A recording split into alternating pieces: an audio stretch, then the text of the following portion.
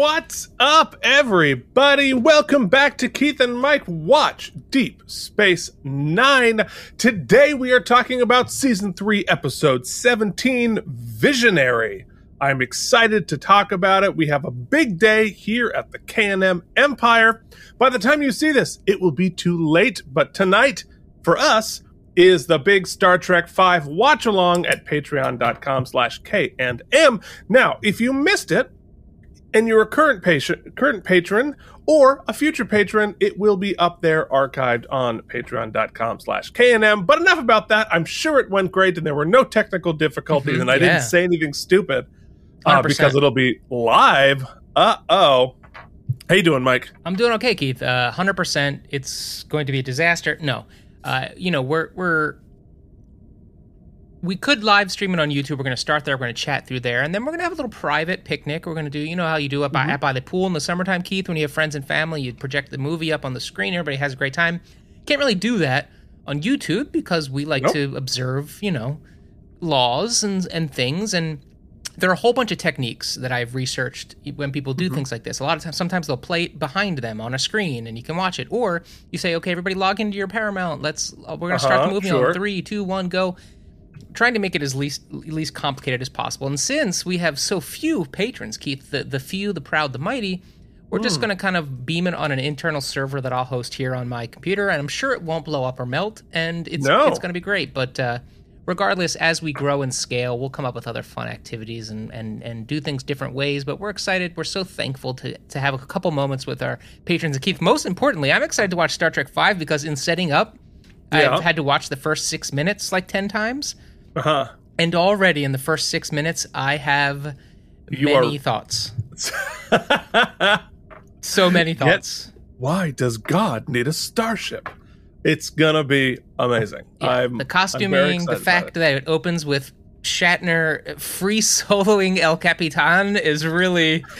Yeah, no biggie. Yeah. It's really awesome. I mean, who would write that for him? Oh, himself. Oh, did he write the script?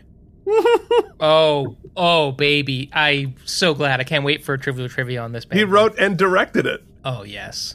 Give me all of that. Yes. All right. Well, before you and I can do that, and it already happened for you people watching, yes. We have to talk about last week's viewer ratings of Profit Motive. That's, i.e., from you. If you would like to leave your rating for Visionary, you can drop it in the YouTube comments down below. Leave a super tip if you want us to read your comment, like Sans Deity always does. We're very excited to have it. So, our viewer ratings last week were, you know what? I think I should remind what we did as part of the segment. So, last week, I gave it a 62. And you gave it a 60, of course, out of 100 self-sealing stem bolts. Didn't love it. But you know who did? Joshua Cronin gave it an 89, loving those Ferengi episodes. Jason Moe came in way down with a 49. YouTube viewer with a 40. Way the heck YouTube down there. YouTube viewer is strong in opinion. I love it. Yes. I love it. Delusions at Noon at a 76, not too bad. JD gives it a 67. Worf's Bootshivs also gives it a 67. And Sans Deity coming in with the super tip and the comment as follows. Unlike a lot of Niners, I like Ferengi characters. Niners has a specific reason why we call ourselves Niners are fans of Deep Space Nine. You don't know it yet, but it's going to be awesome. I like the Ferengi characters and storylines, and Quark is pretty much tied for third favorite character for me after Garrick and O'Brien. This episode is fun, which is all I can really ask from an episode like this. Nothing truly groundbreaking happens, but it's just entertaining. Wallace Shawn is amazing as Zek, and it's inconceivable to think of anyone else playing the part as well. The B storyline seems really disconnected from the A story, and I didn't feel any similar themes to it at all, but I did like the veiled commentary on the Emmys. And again, the fact that no one on Deep Space Nine ever got an acting nomination is a crime. At least Bashir was a finalist. To be fair, Avery Brooks would have been competing with Dennis Franz a lot, but Nana Visitor should have won over the lady from Picket Fences. Come on, people. I don't disagree, and I've spent seasons talking about David E. Kelley properties. Overall, it's just an episode of Deep Space Nine without too much to really resonate with me outside of it's at least fun and got some laughs out of me. I didn't really come away from it with any additional insight into humanity or morality or any of the other themes that Deep Space Nine usually tackles well. This is another episode I kind of skip on most rewatches, and unlike some other episodes on my Keith and Mike rewatch, I didn't find some new appreciation for it, and there was also not much out of the way in salt for future stories. Very forgettable. But next episode will make up for it, one of my faves of Season 3. So, it's 54 self-sealing, and you better believe the self-sealing stem bolts from me. Yeah, agreed on all that. And I gotta say, Sans, I really appreciate how well you write your comments, because, spoiler alert, I don't read them ahead of time. So, what you're getting is a cold read, and I'm so grateful for the way you format that, so I don't sound like an idiot. All right, so 100%. Yeah, all right. We have CEO Jen, of course. Oh yes, all right. Let's hear from CEO Jen. CEO Jen's ranking.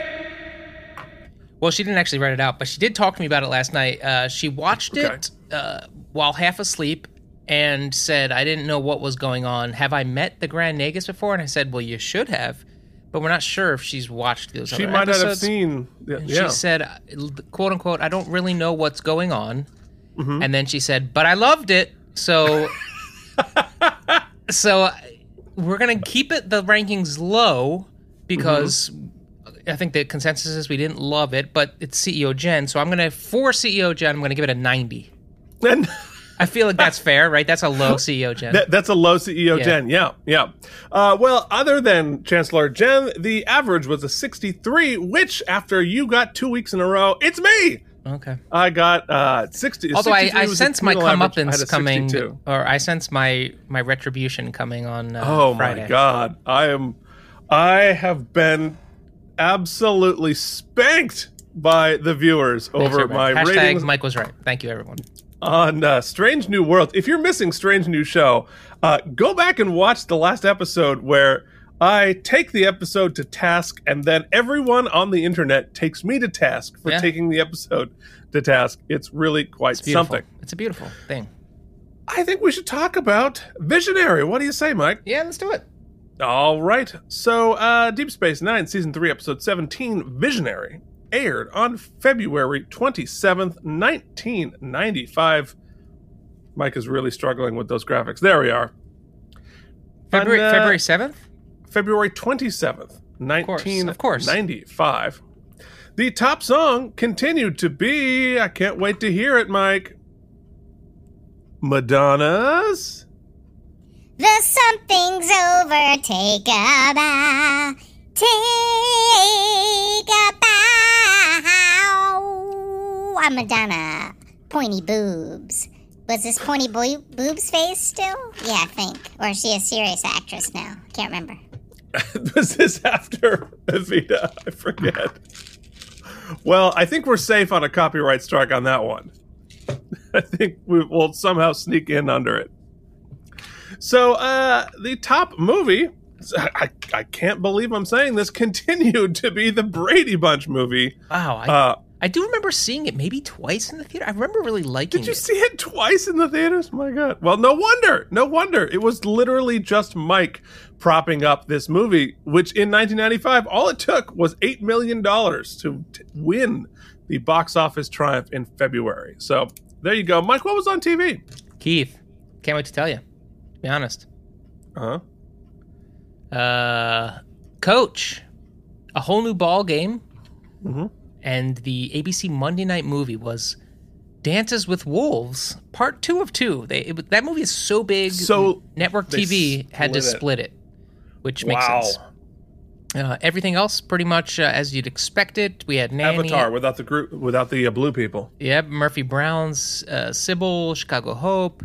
NBC Monday night at the movies was Tom Clancy's Ops Center, part 2 of 2. They were following ABC and they split it up. Fresh Prince of Bel-Air was all new, as was Blossom. Monday night at the movies, we just talked about that. Star Trek Voyager was ex post facto. And then we had Platypus Man, New York on $2,000 a day. That show called Pigsty. And Keith, that's about it. Nothing exciting over in TV world. New York on $2,000 a day. That means you can actually afford to get the large salad at your lunch. So there you are. Yes, ex post facto was the film noir murder mystery. A better episode than I think is remembered. I actually watched it a while ago. I was like, you know what? That's pretty satisfying. All right, so the weekly world news headline this week. This one I loved. Space alien meets with Newt Gingrich. And you got Bob Dole over there side-eyeing Newt, and the alien Secret Service photo captures the astonishing encounter. It's not bad. I love it. That's hilarious. All right, I love a Newt Gingrich joke.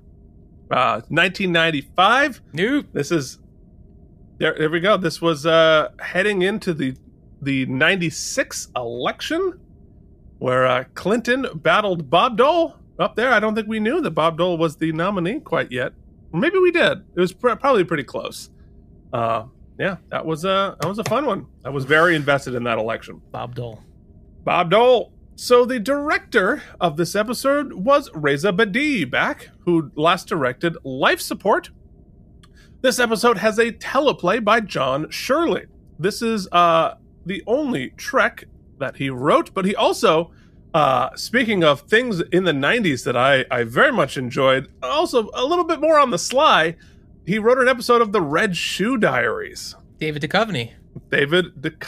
Oh my goodness, Red Shoe Diaries. When I stayed over at a friend's house who had Showtime, that was like set the alarm, get up at 12:30 midnight, everybody watch Red Shoe Diaries. One of my favorite things about Red Shoe Diaries, which was Showtime property, right? Which combined with another streaming service. They're all Paramount. Yeah, interesting. Oh yeah, that's right. It's part of the. It's good. Say goodbye to all of my Star Trek Prodigy figures because Keith, that show doesn't exist. Oh. It never happened. They removed season 1. Yeah. So it's it doesn't exist on the internet right now. So it's sad that I never watched it because now I can't. Oh, you can't, but you have to. Mm-hmm. Keith, we follow all of the laws and governing bodies. Sure we do. Yes, definitely. So it's over for me. Anyway, funny part of that is because we still didn't really record things. There was no DVR, and you could only pip and pop with Showtime because you only got the free trial every once in a while for 3 days, right? So that's when you could and they usually didn't show the dirty stuff when the free trial was on. So I always remember thinking to myself when I would happen upon a Red Shoe Diary, wow, I don't understand the plot of this show. What is happening? I thought I was just out of context, so I didn't understand. But truth, it was an anthology. I didn't know that. It was an anthology. But I guess it makes sense. He would just read hot letters and then think about them. And then we'd see boobs. That way it was great. Really, really, when you distill it down, like your iced coffee here that I made my own cold brew. At the end of the day, it's you're just hoping it melts down to boobs. I mean, I'm sorry. Did anybody watch the Red Shoe Diaries thinking it was about something else? I don't know, but that's the podcast that we've been missing all this time. The Red Shoe Diary recap, the most uncomfortable review show you've ever had. Yeah, David Duchovny was good. I don't want to talk about the rest of it with you. Keith, furthering properties of podcasts we don't want your mom to listen to. Luckily, I mean, your mom would watch it with you. And have no idea what was happening. No, well, that's a shocker. All right, so this has a story by Ethan H. Koch, and who came up with a story for this and Children of Time. We have some trivial trivia about him, but interestingly, there's the only 2 Star Trek things he did, except for subsequent to this, some Star Trek fan movies. You know that they did. There's a ton of Star Trek fan films out there, and Star Trek is very interesting about how they handle it. They actually allow you to use their IP as long as you're not making money on it. Huh. And so I think they got a little bit more stringent because some of these became big, giant productions. But some of these Star Trek fan movies included a lot of the original cast members.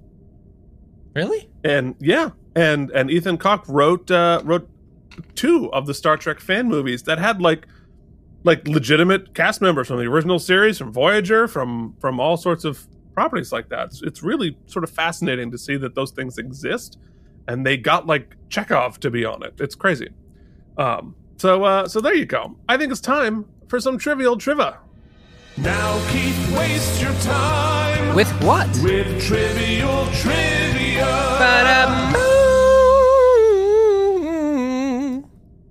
Thank you so much for that. Okay.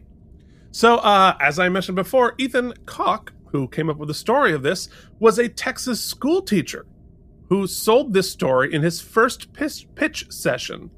And the bad guys were originally going to be Nausicaans and not Romulans and Klingons, but they decided to make it more familiar bad guys. Yes, hold on a second. I have something cool to show you. I'm going to turn off my camera for a second. Be right back. Okay, well, this was unplanned and unexpected, so I'm going to just vamp here with, I don't know with what, but Keith will be just back up. It's probably a toy, would be my guess. It's generally our vibe. Hold on. Yep. Okay, he's back. Oops. It's his OBS picture. This week and every week brought to you by great. OBS, Open great. Broadcasting It's all working great. Software. All right, I'm back. Hey, what's up, buddy? It's going to be worth it. All right, so here it is. The tool that Bashir uses to adjust O'Brien's armband late in the episode is the warp nacelle of a Romulan warbird painted gray, i.e. this one. Oh. Right there, this part right here, that is their tool from the Playmates toy, which this is. They've yanked it off, painted it gray, and then became a tool. Well, that's rad.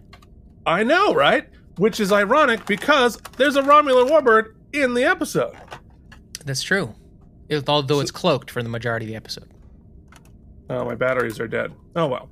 Anyway, yeah, so I thought that was really... That's really cool, man. cool. That was totally worth that run around the block. So, yeah, I told you. So the station explosion was actually filmed in full, practically. So they were starting to do some digital stuff now, but they blew up 2 giant models of the ship that they used a mold from the original thing with 10-stage practical explosions throughout the ship. So boom, boom, boom, boom, boom, boom, boom, all the way like a demolition. And they barely used it. So they had much more elaborate explosions. I thought the shot was pretty cool, yeah. Oh, it was very cool. But I think they had multiple angles. I think they had a whole bunch of different things they did as they blew up the station. It's the first time we've seen it blown up. Yes. Generally, you don't blow up, where you live. I mean, look, the number of times the Enterprise D blew up on the show, but very cool that they did it practically. Which of course they set small charges and then they film it at like 300 frames a second so they can do it in slow motion and get all of that. And usually, in order to have the sparks not drop down to the floor, they put the station on its end and put the camera on the floor looking up so that the sparks fly straight down. And that's why you don't have gravity affecting it. So, speaking of visual effects, VFX supervisor Gary Hutzel mentioned that the Deep Space Nine producers wanted the visual effects on Deep Space Nine to be closer to feature-level effects rather than what we saw on Next Gen.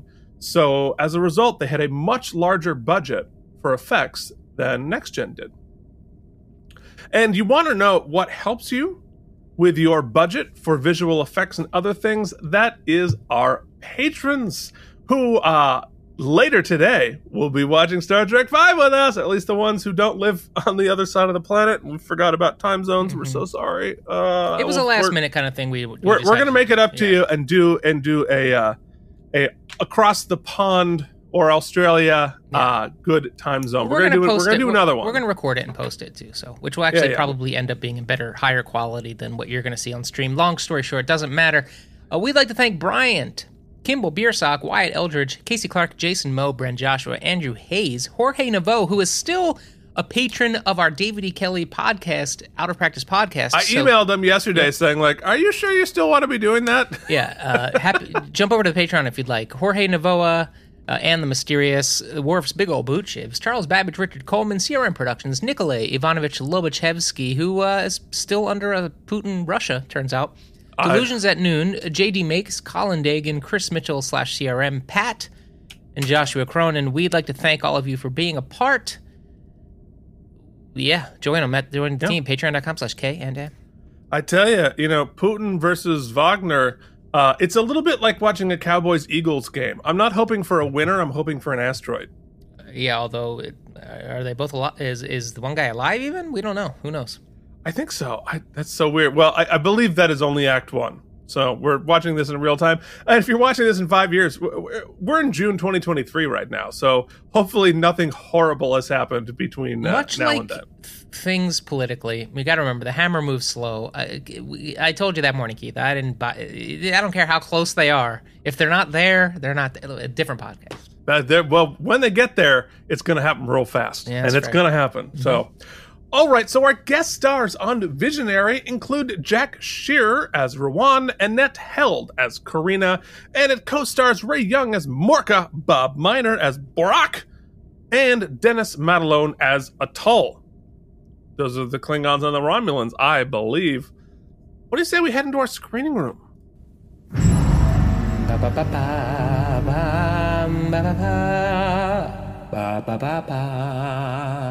Okay,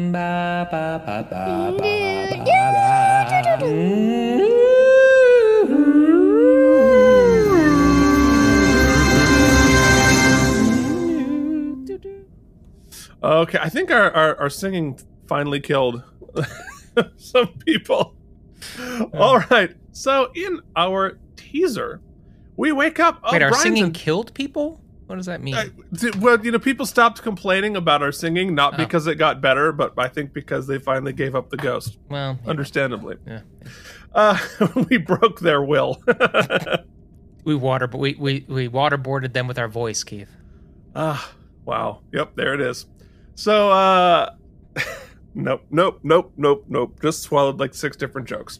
All right, so in our teaser, O'Brien is on the floor. He's been zapped by a plasma conduit on Ops, and everyone is standing over him, but he'll be fine. Mike, have you ever, passed out and woken up with everybody staring at you? Keith, are you pitching to me the joke because you know the answer to this question? No, I'm sure you've told me. I don't remember. I'm going to give you the very brief version of an incredible story. I had been on a gig in China, and I flew like a 14-hour flight back. And I was very dehydrated, and it was like a long day, and I was all jet lagged and all kinds of stuff. And I was with Jen on the couch, and I quickly jumped up to go use the restroom. This was in our old apartment in Queens, and I'm standing there, and as you often do, Keith, when you're urinating, you are holding your tricorder and aiming at the toilet. And you get the plasma beam in the right place. And this just warm rush of feeling overtook me, and I thought to myself, tuck your chin. That's all I thought. Because I knew I was about to pass out. I think I knew.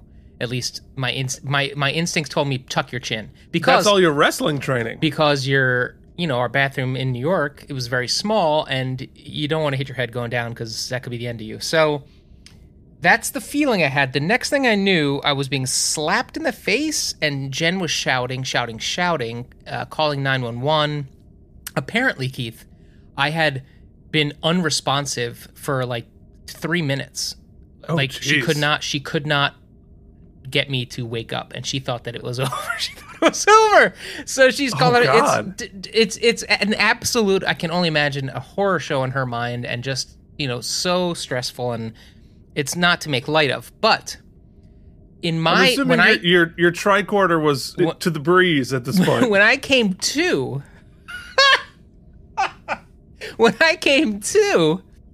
you're very confused when you come back into consciousness. Right, sure. And I'm not understanding why Jen is so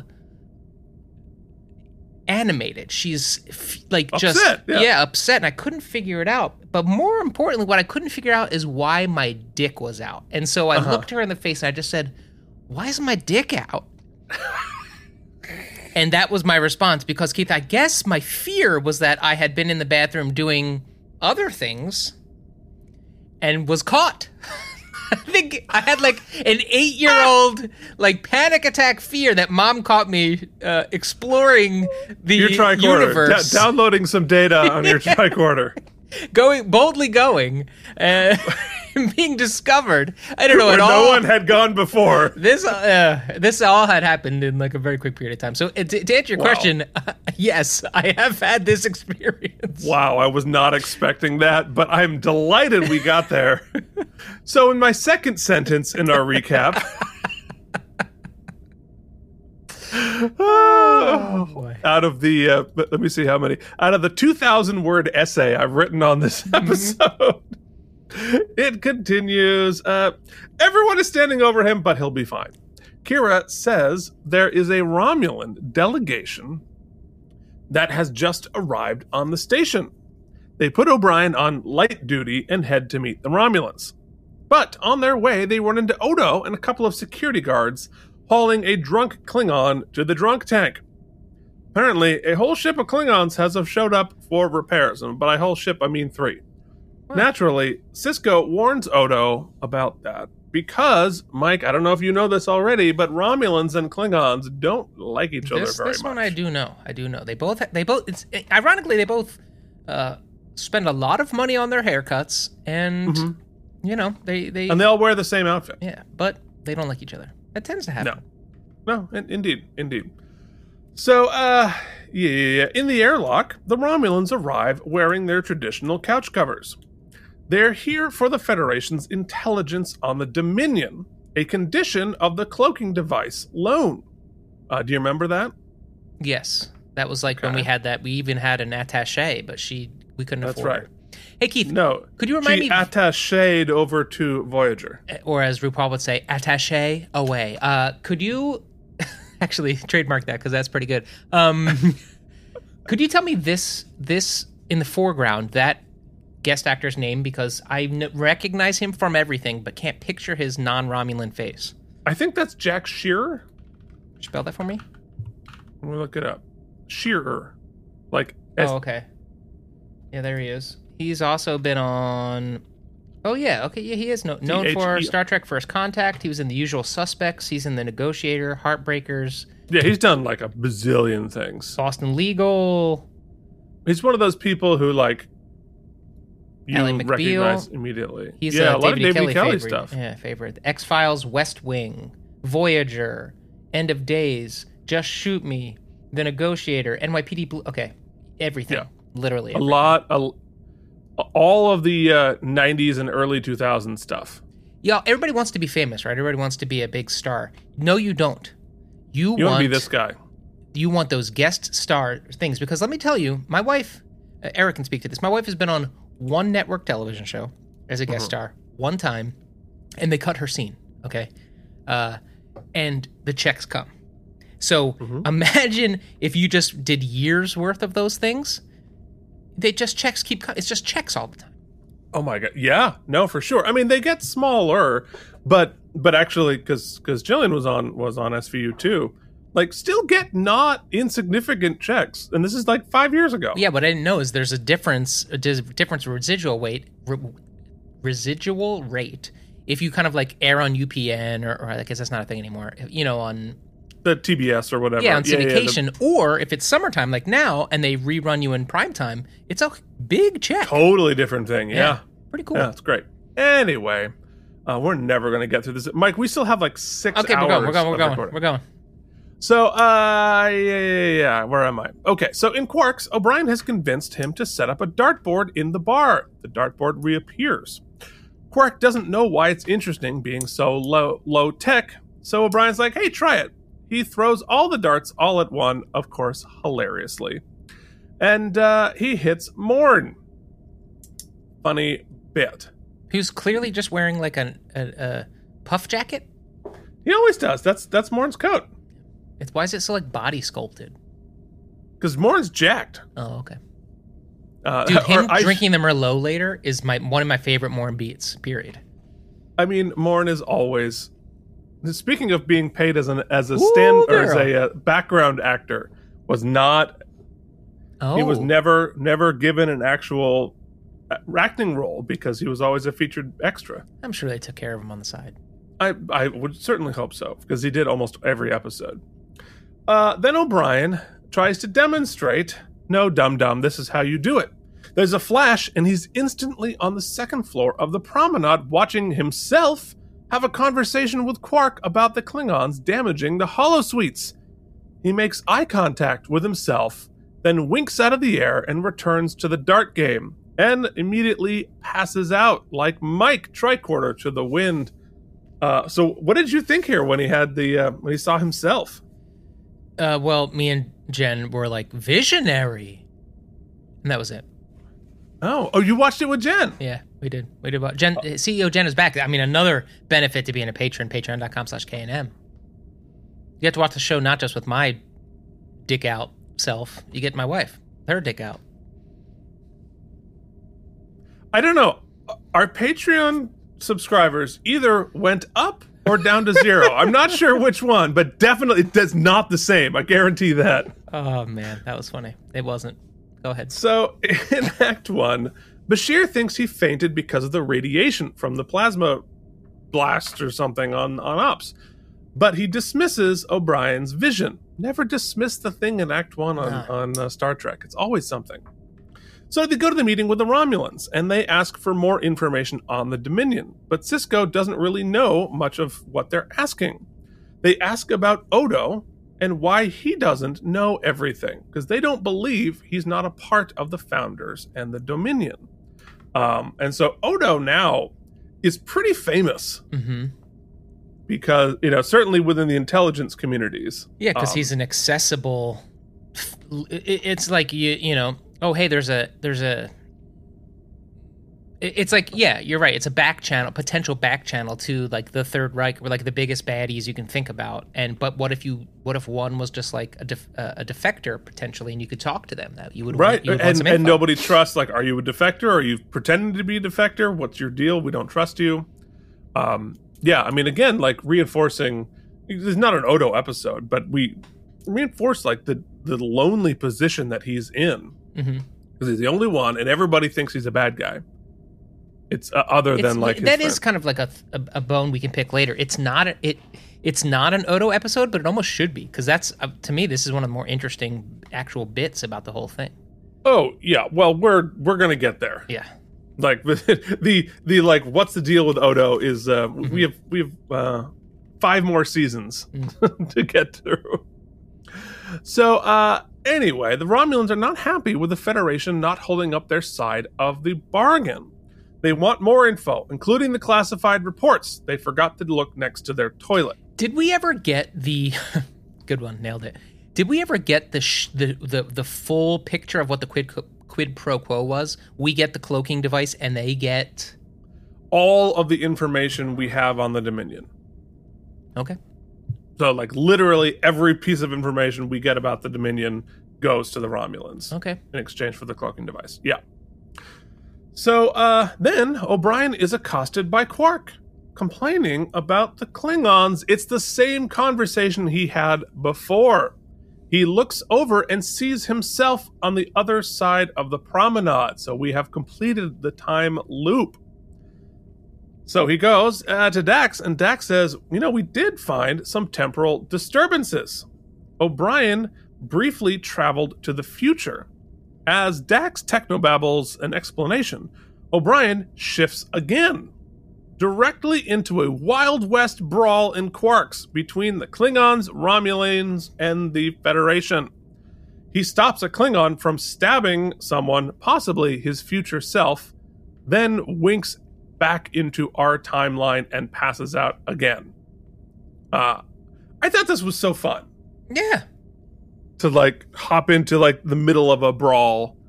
I'm looking at the screenshots too, because later we know that he helped himself in this fight. Right. So I was like kind of trying to think about how, if they must have went back and plotted all of that when they shot these. We see him helping himself. Later. No, we see it here too, I think. Okay. I wasn't sure if we did. Yeah. The duck, we do. Mm-hmm. The duck part, we see that both times. Yeah. Obviously they filmed it at the same time. Mm-hmm. But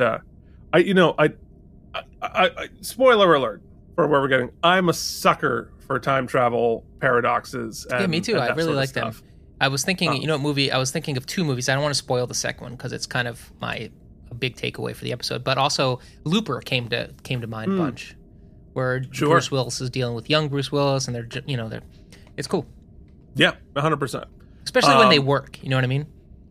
Well, when the logic holds up, and they have to really do the math to make it all hold up, even if the time travel is a technobabble, the consequences of each of the shifts has to play through, which I think it does. So in Act 2, Bashir has discovered some damage. It's like a quantum leap, but he jumped into himself. Jumped into himself, and only 5 hours later. Yeah. And not into the past. But it's causing damage in O'Brien. He's fine for now, but if he keeps shifting, it could be fatal. He can't tell how long he's shifting, but they assume it's within a couple of days. Kira then grabs Cisco and says the Romulans are still pissed. They want to access the Defiant and the personal logs. He says, no personal logs, but I will show them limited pieces of the Defiant. Yeah, because, they're in a tough position here diplomatically, and you do have to give up some. Redacted, but they do interview all of the senior staff, which they definitely could have done more with this, but I thought it was fun. Mm-hmm. So the first interview with Kira, abandoning the Defiant. She is not keeping her cool. So yeah, we know that Kira is a hothead at times, right? Right. But for what she is, basically, in the as far as the intelligence community is concerned, and like an ex-spy and what her position is and stuff, you would think she'd have a better poker face. Well, she doesn't need to have a poker face because she's not lying. Like she's not denying it. I know, but you have to. I'm just speculating, but they're Romulans and they're asking a lot of questions. So you got to assume that potentially they're up to something, and maybe the full frontal assault isn't potentially the best way to uncover what's going on. You might want to buy some time. I'm just saying it's the full anger approach is not always the most strategically sound maneuver in a 5D chess game. Well, but she's Bajoran cop. Oh, okay. Cisco is good cop. She's Bajoran cop. Okay. But also, she's not trying to get anything from the Romulans. The Bajorans don't have a deal with the Romulans. From her perspective, as a Bajoran without a deal, they're just being dicks. They're asking a lot of personal questions, and she takes a little bit of offense to the maybe Odo has a crush on you. Do you have a crush on Odo? Well, that's right. Because they just want to know about Odo and what happened, and they want to know more about her and Odo's relationship. Last up board, I'm going to say it on Keith. I'm just saying, I don't know, but I'm saying to you, who does know, plant my flag here. I feel like potentially Kira's hot head could be a liability moving forward. It's possible. It's possible. She is rash. Those Bajorans, they're fiery. And especially when they're asking, "Hey, are you and Odo boning?" And that is it for Kira. But she keeps a poker face there. Have you ever been gooed in the nude?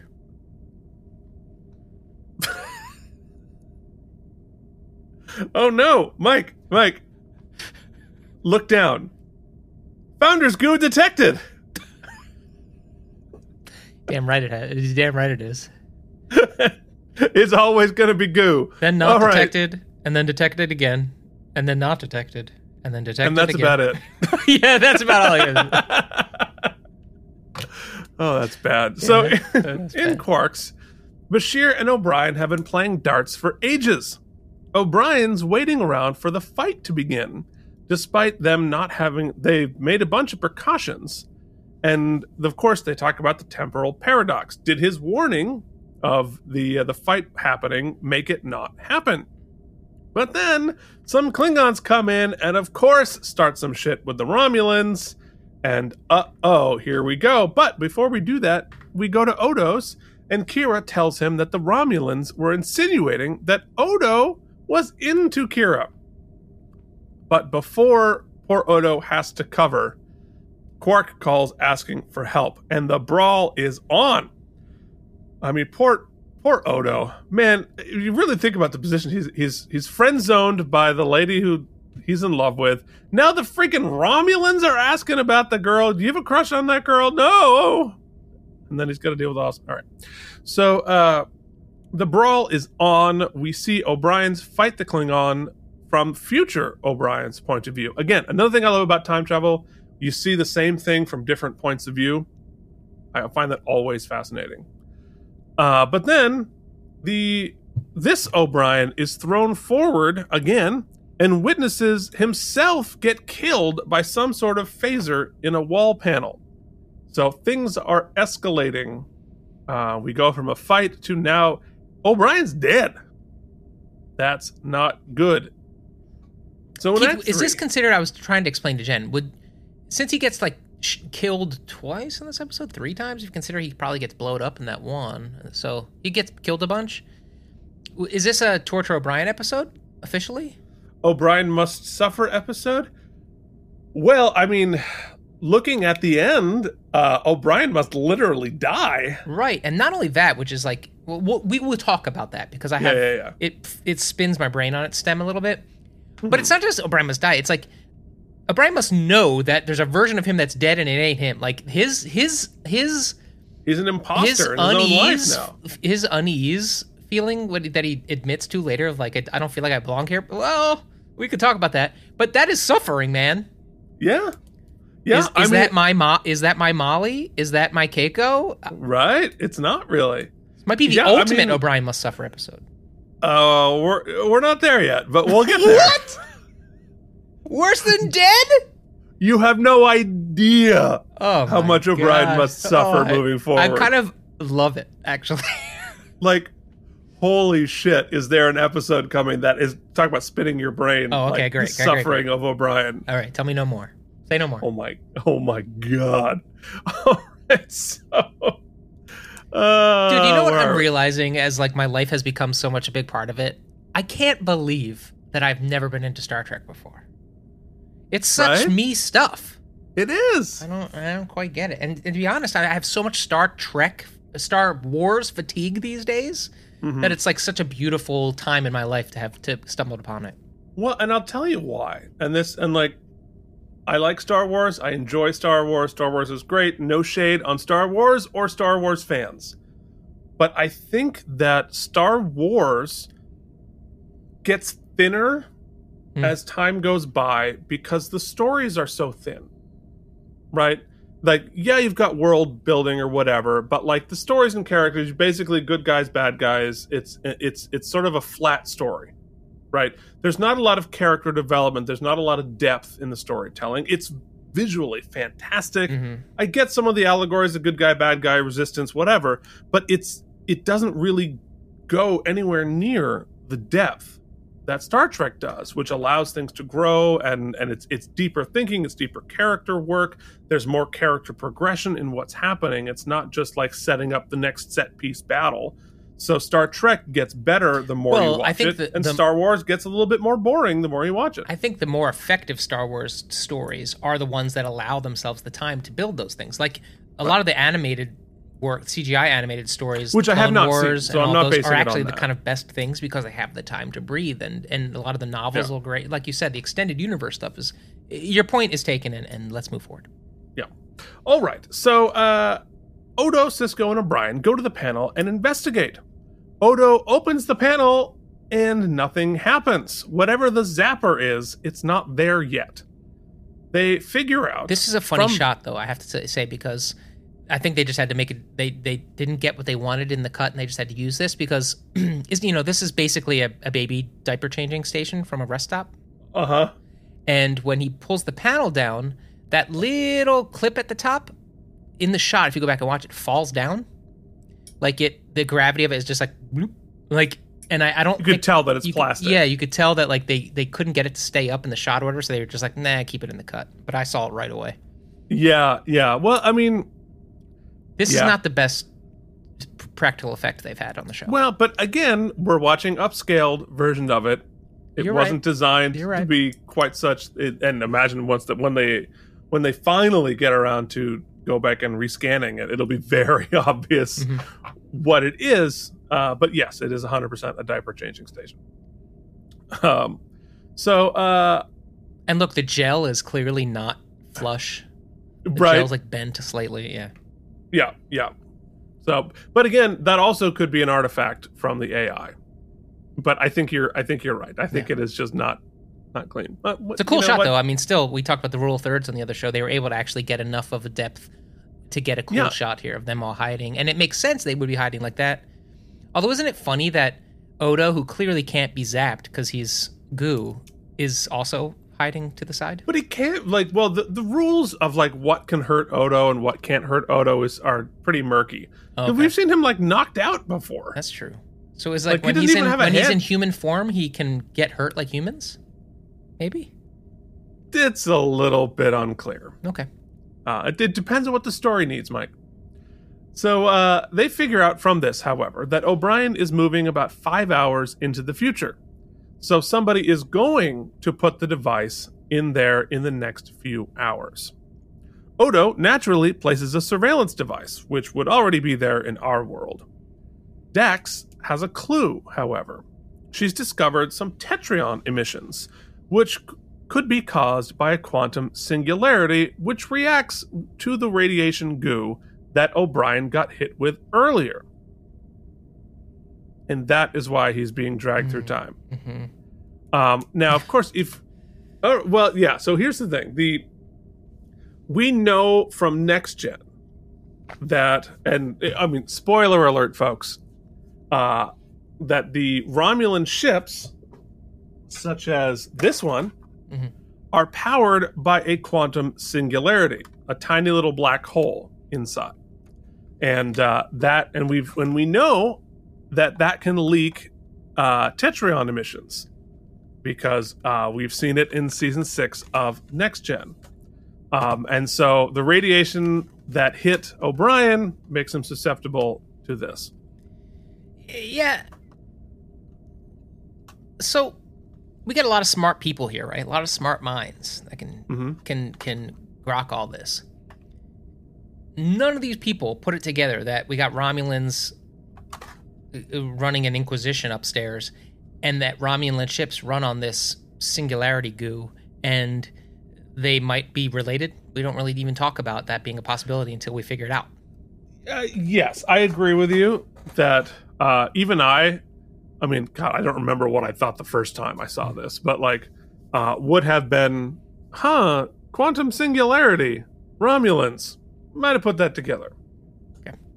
So, I mean, because think about it this way, if it were nuclear radiation leaking in the ocean, and we know that the Russian subs are run with the nuclear reactors, intend to leak, right. Yeah.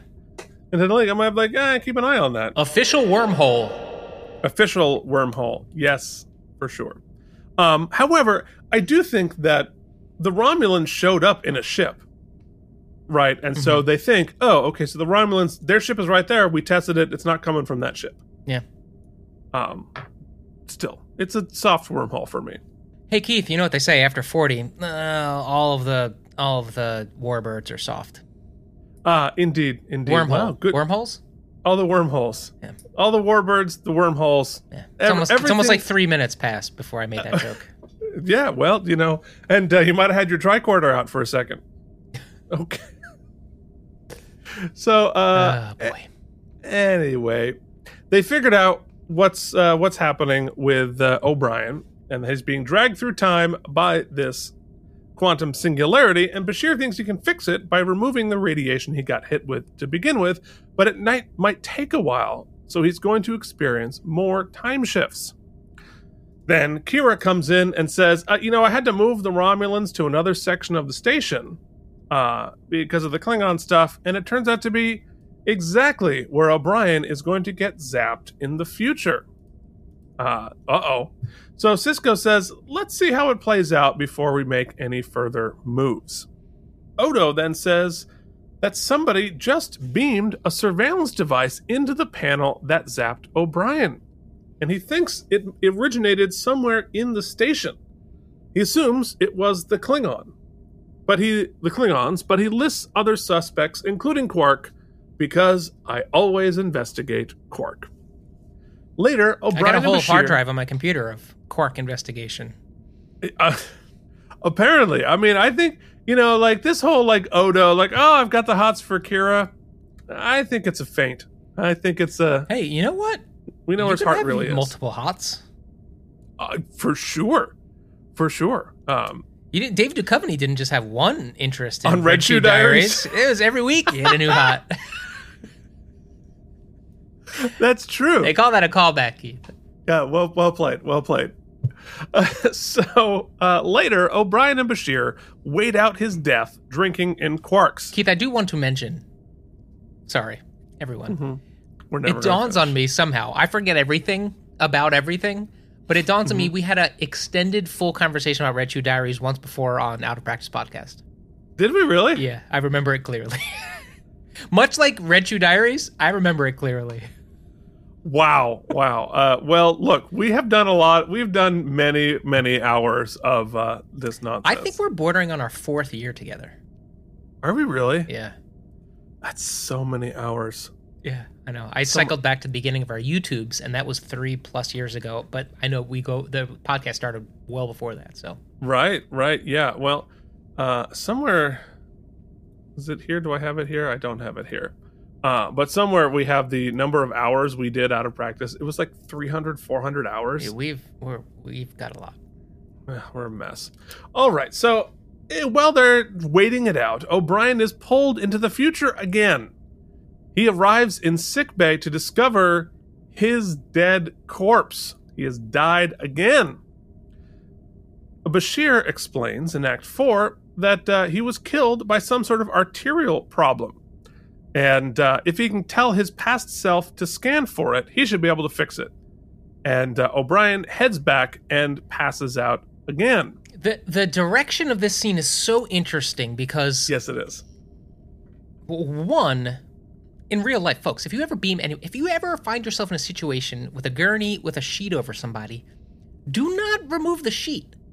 Don't go do the sheet. Oh, no, because he has to. I know. Like, he's been sent to the future. Yeah. Like, you wouldn't be curious. You've already seen yourself die once. I think what's interesting, and I think it tracks, is Bashir... There's a severe lack of urgency or panic or... 1,000,000%. Bashir could not be more cash and about I guess this whole if you thing. figured... Well, he's dead, right? In the next 5 hours, I should probably come upon future him if he can possibly... If I see future Bashir, if I see future O'Brien or past O'Brien within the next 5 hours... I can save him. I know what's up. I did this autopsy. I have a shot. If I don't see him, well, then he's dead. I mean, like, what are you going to do? He's like so cash. It's like if I came across like your corpse, they'd be like, yeah, man, no worries. Anybody got a sandwich? Oh, yeah, by the way, you should probably tell yourself. Second, third, or fourth time and he knows what's going on with the time looping, so he's probably expecting him. Yes, but like, he's still pretty chill about the whole thing. He's like, jokey, this is fun. Okay. It'd be different if in the intervening 5 hours, he did the autopsy and could not figure out what was up. And so when he sees him, he's got to be like, I got nothing. At least he discovered what the MacGuffin is, and he's like, I can save you if you show up. And he's like, oh, there he is. Guess what? Take some penicillin, baby. Right. But also, O'Brien is getting worse. And he passes out every time. You don't know he's going to wake up on the other side of when he flashes back. Yeah, well, or remember. It isn't. They clearly discussed it. This was I something would have written it on his hand or something. It says Give him a note. It says in the companion that they discussed all of these scenes really specifically. The only person who didn't want to hear it was Colm. So yeah, he's like, I'm so confused. Just tell me what to do. Don't explain it. Yeah, and for those keeping track at home, 348 hours of Out of Practice podcast. That podcast. Just that podcast was 348 hours. Okay, so he heads back and passes out again, and then we get a scene of Matlock Odo showing Cisco where the transporter signal came from, an abandoned set of quarters. But they didn't use a portable transporter.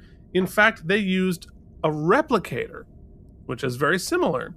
Then they changed it into a small transporter with a very sophisticated little gizmo. Made of Kinects. Built by folks who live right next to the Klingons. It's a very professional job. And he's found out that the 3 Klingons on the station are actually high-level spies sent by Galron himself. Cool. Interesting. And then, of course, puts into context, like, the drunken Klingon and the brawling. It's all a feint. They were there to spy on who? The Romulans? The Romulans. Okay. Romulans, yeah. So Sisko says, we can at least hold them for questioning, at least until the Romulans are gone. So O'Brien finally wakes up and tells Bashir about the arterial problem. Good thing he woke up before the 5 hours. Okay, Otherwise, you're right. I see what you're saying. He'd be dead. Bashir continues to be cavalier about O'Brien's multiple deaths. The Klingons end up in Odo's cell. And he says, cooperate, or I'm going to tell your intelligence friends that you got caught. Great. That was a great press, I thought. Yeah. I mean, Odo has a really good understanding of the priorities of all of these folks. Mm-hmm. Like, it is worse for them to be caught incompetent than to be killed or tortured or imprisoned, whatever it is. So Sisko goes to check in on O'Brien. Bashir's almost done getting the time travel goo out of him. Meanwhile, Dax has discovered the singularity orbiting the station. It's orbiting, and it releases the temporal energy at regular intervals, which is causing the shifting. Then O'Brien shifts once again and finds himself evacuating the station on a runabout. They fly away, and the station starts exploding. He tells the other O'Brien to figure out what happened. Then the entire station full on explodes. Boom. Oh, that was very well timed. I mean, that's pretty cool. I mean, they shot that, blew up the practical. It always looks better when you blow up something practical. 100%. I'm sorry, like, that was good. Even today, I've been watching, like, the Marvel movies or whatever. The CG is still not as good as. Actually, you know what? I rewatched the Indiana Jones series, right? And I watched 1, 2, and 3, and then I watched Crystal Skull. And the practical stuff they did still looks better than the Marvel stuff today. You know what else helps explosions? Sub base. Like, even if it's a shitty one, if there's a good decent sub base or you got cans on, it helps, I think. Oh, definitely. Yeah. Definitely. But, like, there's a reason Mad Max Fury Road looks better than any other contemporary action film, because they actually did that stuff. Yeah, that's fair. Like, sorry, Marvel, whatever, like, guys, you got to blow it up for real. Well, it's also Strange New World. It's we mentioned it last week, as beautiful as it all is, and a lot of that is because they're using the practical effect back wall, right? Right. But when we zoom in and we get close-up, high-def looks at a lot of the practical costuming work they did, like the little medical symbols on Omega's thing, that's always the best stuff. Yeah, always. There it is. I get it's harder, but, Even in this episode we're about to come up to, one of the coolest bits for me is the little time travel, like, 88 gigawatts little I totally want that prop. Yeah, that like thing is someday, cool. When I'm crazy wealthy because a show of mine went to Broadway, I just want one actual screen use prop. That's all I really. I got so close. There was just looking at the auctions, and there was an actual screen used practical piece of the station that they used. I won't tell you what or how because it's a spoiler, but it was an actual practical little piece of the station that they used and filmed, and it was like on auction for like $2,800. I do not have $2,800, but I was like, spoiler alert, you had made an offhanded comment, and I attempted to find you a screen used, just like Kindle pad, because there's a bunch of them. Even those are too expensive. I was like, I like Keith, man, but like $800 is too much. No, it's crazy. But someday when I have a show, throw Patreon money around, and it doesn't jingle. Yeah, it can't hurt you if it hits you. That's right, exactly. When you get paper cuts as opposed to contusions. Yeah. Right. Anyway, patrons are some people are giving real money, and I don't understand why. We're never being glib. We're teasing, but never glib. We're always being glib. Anyway, so the station explodes, the wormhole does some flashy things, and O'Brien is back in his timeline and says, we got a much bigger problem. Which takes us to Act 5. O'Brien can't say what happened with the station, because he doesn't know, and Kira asks some really good questions about, like, were they internal or external explosions? He didn't really see anything, and Sisko makes a plan to evacuate, but quietly. Smart. Again, I always talk about, I want my characters to be working at the height of their intelligence, right? And this conversation was a highly intelligent way to handle that. Like, Kira's diagnostic of what happened, great. Sisko's thinking through, we can't just evacuate willy-nilly, because if there's a terrorist who wants to blow up the station, you don't want to trigger that. You don't want to alert the Romulans or whomever.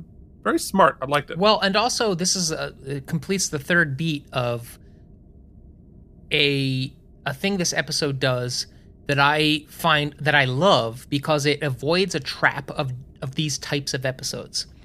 We'll talk about time travel and time travel episodes and stuff, what we like, what we don't like later, but one of the traps this avoids is that often in a time travel episode, especially on a series or a property that does not do them often, is they create the false drama by having the person seeing the future or time traveling or whatever it may be, and everybody else does not believe them. Right. And so the things keep coming to truth, and it takes like 7 times of things happening before they believe Jaws. Them, right? Yeah, you have the Jaws dynamic. Yeah.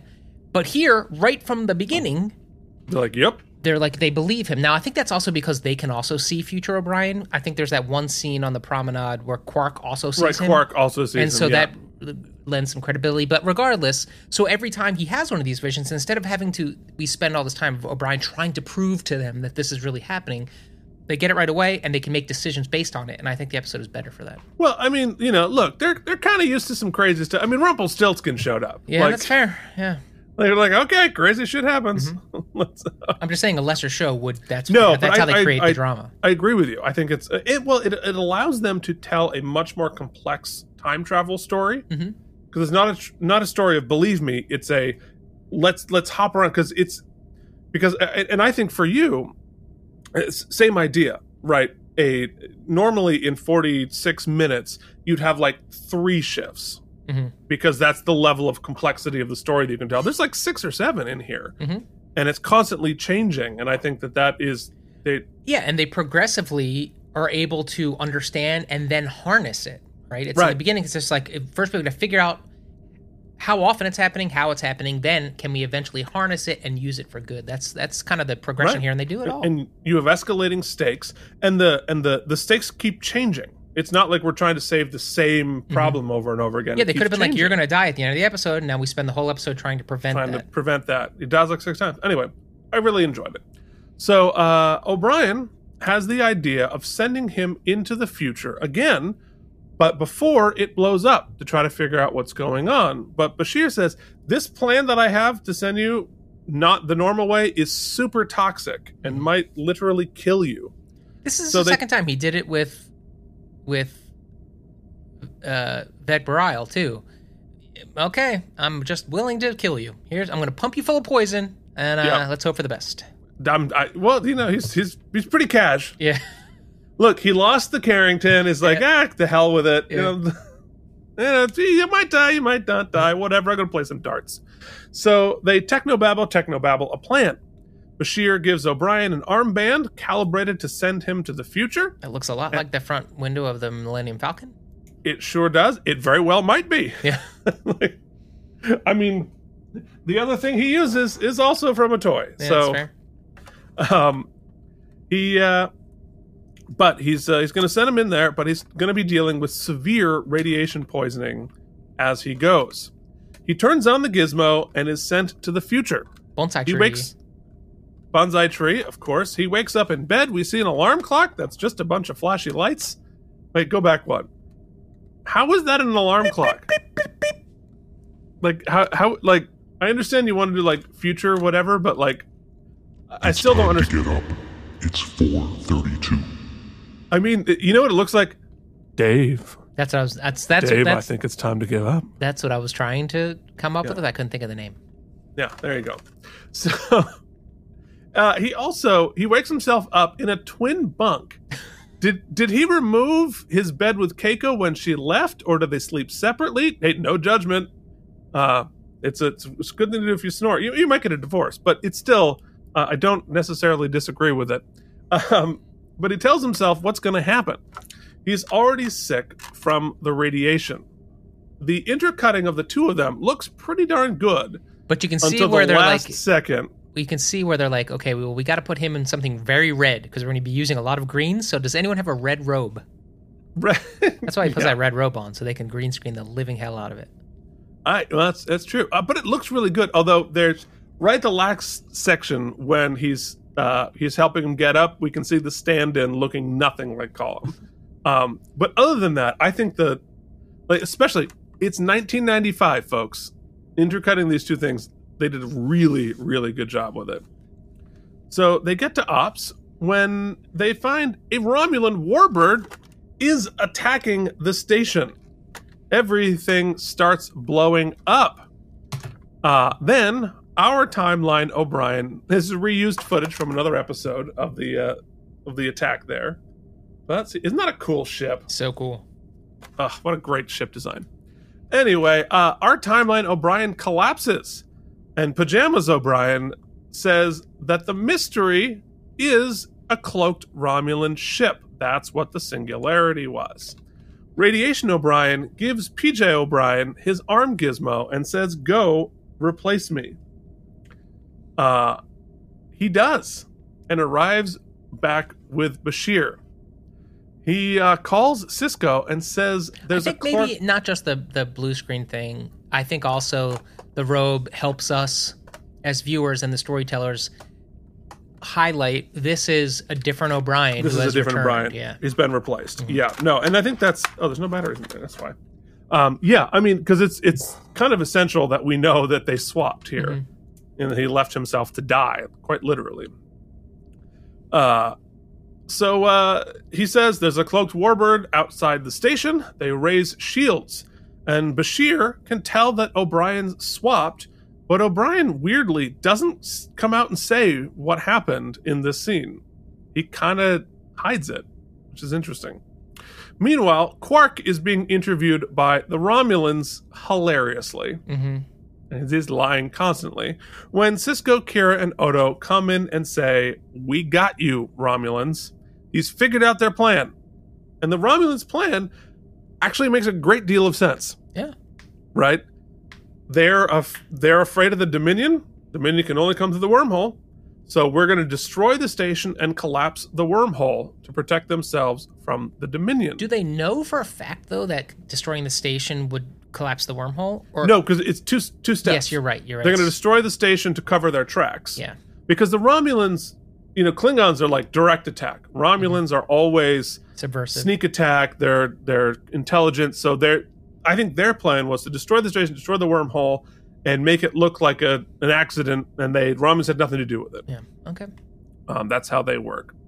But it doesn't work because Cisco says, "We've got 50 photon torpedoes locked onto your ship.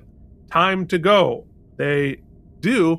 And we see, if you remember from the pilot, there's no photon torpedoes on the station. This was at the beginning of season 3 when they were upgrading the defenses. Now all of a sudden he might be lying, but they can shoot photon torpedoes from the station. That's a bit of a change, which would make sense, but it's cool. So the Romulans know the ghost. They give up the ghost. They hop out, and we finish with Bashir and O'Brien playing darts. O'Brien remembers having played the game before, and apparently the exact sequence of darts. I would not remember that. But you ready for it, Mike? Mm-hmm. He feels mildly out of place because he's from a different timeline. Mm-hmm. So our O'Brien is dead. Long live O'Brien. Well, I think one of the better beats of the episode is he also gives Quark what he asked for earlier, closing that thing up, showing that he does still have all the previous memories. Right. So that was actually a really interesting comedic beat here because I think it serves as a tie-up. Yeah. By calling Dabo. Fascinating. This is O'Brien 2.0 on the show, and forever forward we have a different Miles O'Brien. We have so much to talk about in a little segment we call Count to 4. Then one more. It's Alamarami time. That's Nice, enough. buddy. Way the hell up there.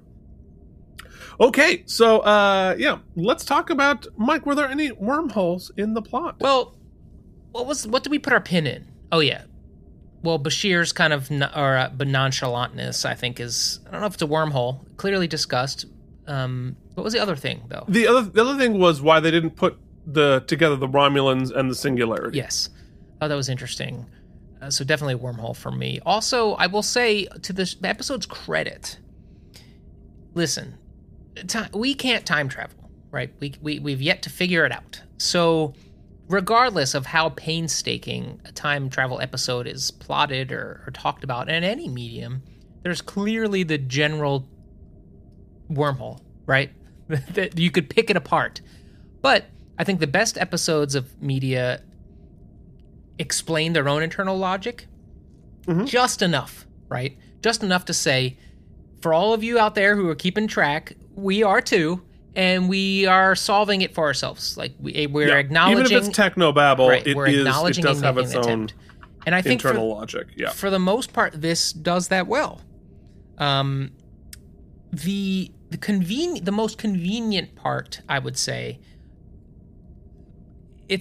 I'm torn because it's very cool also, is that they're so quickly able to not just grok the time travel, but harness it, right? Yeah. And like create a time machine. But also insert a MacGuffin that they can only do it under these specific circumstances with leaking radiation, which is cool because obviously it's poisonous. It's like a poison arrow, so you wouldn't just employ it all of the time because you'll probably kill somebody. Maybe. But they very quickly invent a time machine. Very quickly.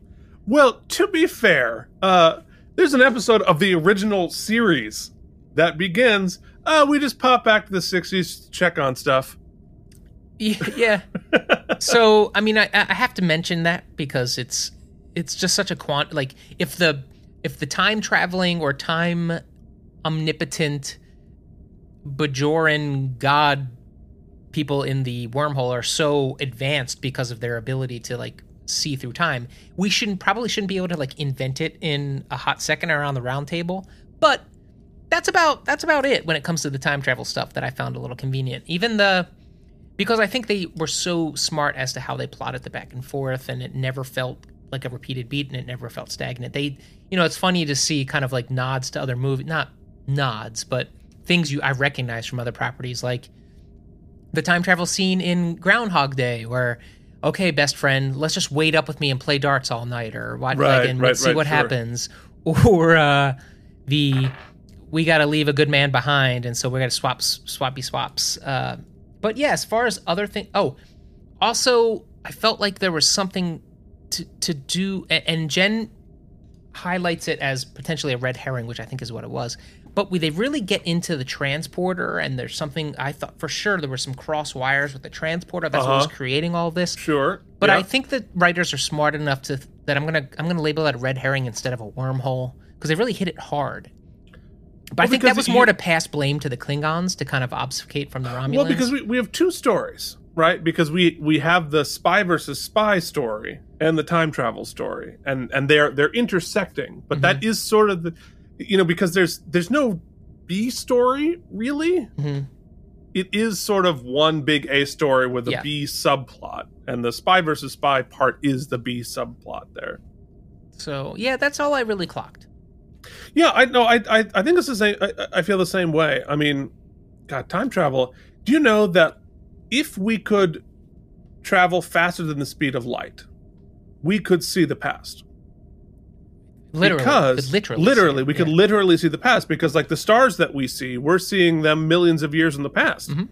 That they might not even exist anymore because of the speed of light. So like if we were going away from our planet faster than the speed of light and put a telescope back on the planet, time would be going in reverse. Yeah. Which is so cool and so crazy to think about. Anyway, so we're not actually time traveling, but we can see the past. Anyway, so yeah, I think honestly, it's a really, really well constructed plot here. And I know that the writing team on Deep Space Nine didn't super love it, because it's a very tech heavy, very sci-fi heavy, and not as much character based, which they were like, oh, it feels like a next gen episode, not a Deep Space Nine episode. But I frankly, I love those next gen episodes. Like Voyager has stuff like that. I love that kind of episode. So like, I don't have any problem with it whatsoever. So yeah, the wormholes themselves, why they wouldn't have thought of the quantum singularity, but like, they didn't see the episode of Next Gen. They're living on Deep Space Nine, so they missed it. Let's talk about our best moment. Well, hold on. Before we get there, I guess, is it a wormhole? Well, we don't know. I'm curious.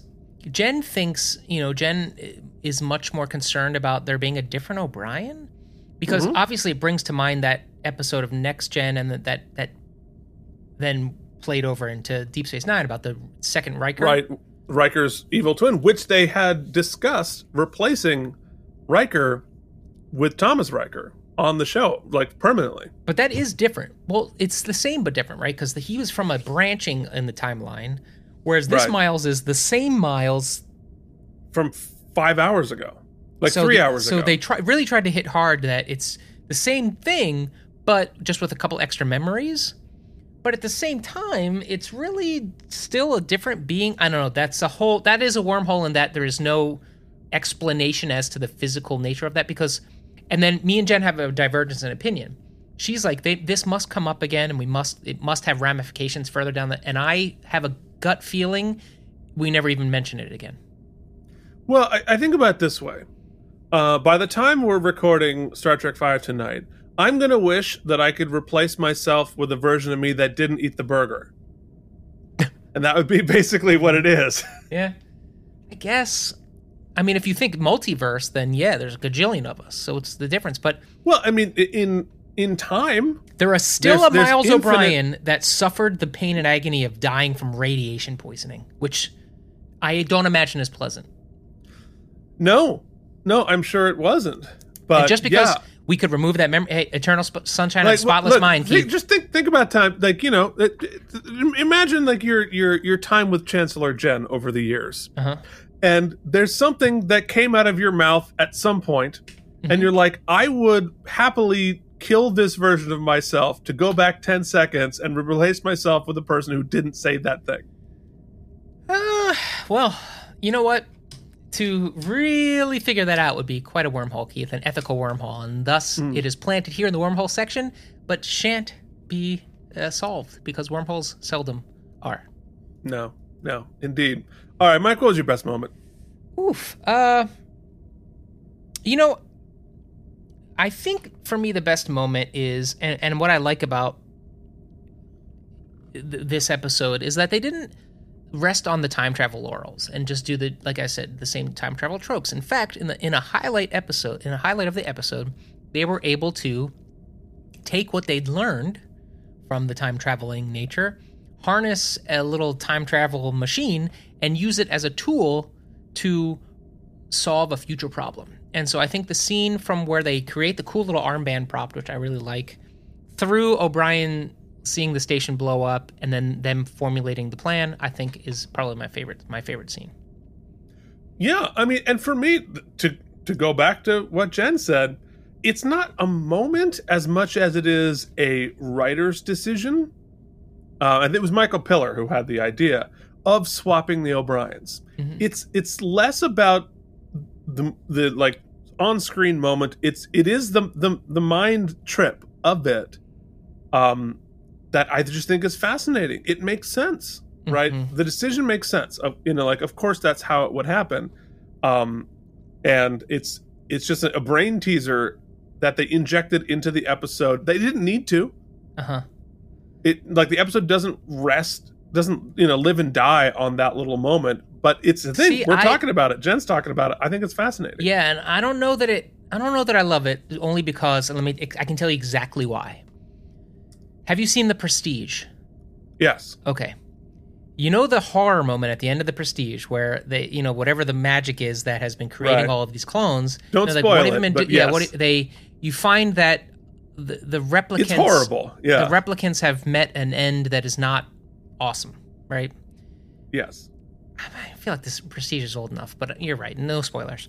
Anyway, point is, it's a horror ending, and this... I can't help but think of it as like a Twilight Zone-y kind of horror ending. Is that like we killed O'Brien? Zone-y. Yeah, but they didn't kill the healthy one for the crap of it. He was dying. He was like, I'm literally dying. There's nothing you... The thing is, the Pajama O'Brien couldn't save our O'Brien. There's no saving him, and like if he didn't go back, what are the consequences of that? So ultimately, consequences of that is everybody dies. He saved everybody by doing that. Pajama O'Brien ends up being the only character who actually time travels, and he time travels backwards. All the other stuff, all the loose ends, I think, are tied up because other O'Brien dies, who had been jumping back and forth. He does time travel, just very briefly. That's what I'm saying. Yes, but he's dead now. So Pajama O'Brien is the only living person who has time traveled. Had time traveled. Yeah. So, but he did it to save the station because they show the dark bits and everything. They show him getting caught back up. So.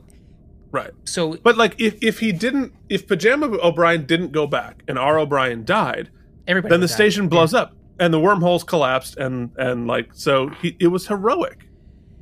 It still has a little horror tinge to me, but like you said, that is kind of cool. I love that, I love that little thing they threw in there to just make our brains blow up a little bit. All right, well, there's only one thing left to do, Keith. There is indeed. You get some stamps.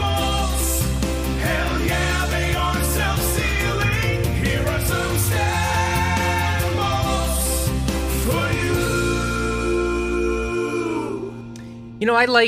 I like time travel things too, obviously. I love Quantum Leap. I love Looper. I love Back to the Future. I love time travel episodes in TV and media. And like I said, they usually fall into a couple of traps. This avoided most of those traps. They didn't prolong it. They didn't make the other O'Briens like this guy. Whatever episode that was, the like scary, like they didn't keep it you know what I'm talking about? Like the juggler guy who's like, no idea what you're talking about. It was an episode of this show where every time they had a flash or he touched somebody and be like this masked character. Oh, but it wasn't time traveling. I know, but they could have made the O'Brien time travel. Like they didn't prolong what's going on. Why am I seeing multiple? Oh, right. They at least like answered yes right they away. Did not, like... And then from there it escalates in different series. Oh, he's time traveling. Oh, it happened again. Oh, it's repeated itself. Oh, let's prevent it. Let's find out why it's happening. Then let's use it as a tool. Now let's use it as a tool to save everybody. Everything is progressing, stakes progressing. And then they're able to. It doesn't stick to the 5-hour timetable. They're able to manipulate that, which is a really cool idea. They introduce interesting problems to solve with the time travel, mysteries within the time traveling, not just the ultimate of how and the why. So it's all that is really, really cool. I think the general plotting is pretty good. I think Calm's performance is across the board. Everything is really good. I even think the obfuscation and the political sort of spy versus spy is pretty interesting. Maybe more interesting. I would have liked a little bit more of it, but I think you're right. I think they're just reminding us it's there, and it will come forward. I will say, my opinion of it has improved in the subsequent time of us discussing it. It usually goes the other way. You usually talk me down from stem bolts, but I think you've actually talked me up in stem bolts. Yeah. I really can't find much not to love about this. In fact, it does all of the sci-fi things we love. If only the like dangling Chad is that the time travel of it all, which I think time travel is for me the pinnacle sci-fi concept. Yeah, you've got your hover cars. Yeah, you've got your this, you've got your that. But the teleporting and time travel, and we've got teleporting here. Time travel is like the most, for me, highest reaching fruit on the tree of sci-fi, right? Yeah. And I guess immortality is up there. But anyway, let's just stick where we are. Time travel, and there's a convenience to it here. That they kind of, that convenience they sort of hide behind. What's the word? Oh, we happen to be in this nebula with the this and the that and the radiation, the all of the essence we need for time travel, which is really hard to do, to create, to manifest. We just happen to be at the nexus of all of those things. But at the same time, all books, all TV, all media, all stories generally, or musicals, right? They're only singing because there's no other. We've reached the exact plot point of emotions are so high. There's no other way to tell. We've got to sing. So that's why these things happen conveniently. They just happen to happen a lot with Star Trek. But anyway, or sci-fi. So I forgive all of that. Basically, I acknowledge the bias of convenience and say, well, yeah, it's still cool. And I think they make the effort more so than sometimes. Remember, sometimes we say they write backwards and they kind of leave a lot of holes in the middle. This, I feel, is the opposite of that. I think they really plotted it through, and it shows, and it's a fun episode. Are there grand ramifications? No, but they dash a lot of... Not that you know of. Correct, but they dash enough of, hey, there's stuff going on with Odo. People are interested in that, and not only interested in that, Keith, but this is the kind of... The second I said it, I recognize when I say there's not a lot of, what's the word, meat on the ultimate bone. But then I remembered that the Romulans here have shown their hand that they are willing to kill everyone to protect against... A friendly reminder, the founders who last you saw are it's Odo's mom, and she's concerned to meet his girlfriend. She just wants to make sure that Kira's okay. No. They might want to kill everyone, and all of our frenemies are willing to blow up everyone and deal with those consequences. So if the Romulans are willing to do it, I imagine the Obsidian Order is willing to do it. And I imagine, it's very a volatile scenario in the grand piece of it all right now. 100%. So, yeah, that box gets checked for me too. So ultimately, whilst sometimes I get very excited and I jump out of my seat and I love, you know me, Keith, even a LARPing episode, some things can excite me. This one is actually pretty great, and I love that it's an O'Brien episode but with the times we see Cisco, the time we see Dax, hey, welcome back to the show, Dax, by the way. Haven't seen her in a spell. I don't know. What I'm getting at here is I really liked it. I'm going to give it a solid, firm, directly on the nose 90 stem bolts. Yeah. I mean, all that you said, I also agree with. I think it's especially for a complex time travel episode with many shifts, it's very tight. It's very well thought out. The performances are great. I loved seeing the station blow up. That was exciting. Cool. And I think you're right for the bigger story elements, right? The bigger story was the B story, sort of, in this episode, but I think it was also important to the episode and important to building our greater stakes, our greater world. And you realize, and we started the season with the ramifications of this, but again, we're seeing a progression, right? So at the beginning of the season, the Romulans got involved. They're nervous about the founders, so they give the Federation a freaking cloaking device, which is a big old deal, having a tenuous alliance, because they want to know what's going on, because they can tell that there's a threat. Now we've moved in, we're 18 episodes later, they have assessed the threat, and they're like, we got to take drastic measures to get rid of this threat. Because if you think about it, the Cisco decided to just give the wink and say go away, but their plan worked, right? They blew up Deep Space Nine, collapsed the wormhole. the Federation is a very good chance they would have figured out what happened and that the Romulans did it. And that might have started an intergalactic war. Which I think we're headed for anyway, if I understand correctly. You don't know. Well, you don't know. No spoilers. it's not, but you know what I will say? It's clearly, I'm waiting for the focal point when it comes, because when I mention to anyone, and you know, like, we do this podcast and I want people to listen to it, so I do mention, hey, we're doing a Deep Space Nine podcast. Without fail, every human being says, did you get to the Dominion Wars yet? The Dominion War? Yeah. And I say, no. So clearly it's coming. You know, no spoilers. There might be some conflict in our future. Is it going to be like a multi-season conflict? That's kind of cool. No spoilers, but Yes. no spoilers, but we're TikTok. Okay. And All right. possibly for the rest of the run of the entire series. Oh, okay. All right. So Ben's losing his hair quick. he's we are only 1, 2, 3, 4, 5, 6, 7, like 7 episodes away from full Cisco. Okay. Means bald and goatee when we finally meet Cisco. All right. We haven't met Cisco yet It's insane. until we it's like Was named a Riker's dog beard. after him? Holy crap. Yeah, it's crazy. But anyway, the geopolitical ramifications going on here. We have Klingons and Romulans, the two other biggest in the quadrant. Oh, are you still there? Who crashed? Was it me or you? What happened? Am I not I here? don't know. My video froze. I still see you. All right, well, fine. Okay, we're back. So we have the Klingons and the Romulans, the two biggest other powers in our quadrant, and they're all wrapped up in this. Mhm.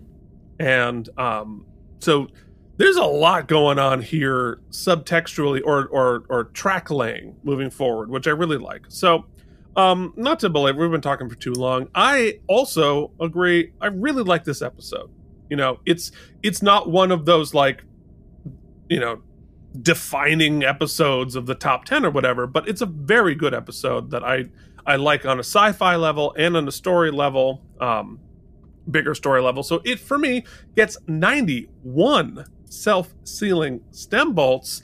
And in the world of Deep Space Nine on IMDb, where do you think this lands out of 173 episodes on IMDb? Where does this land for you?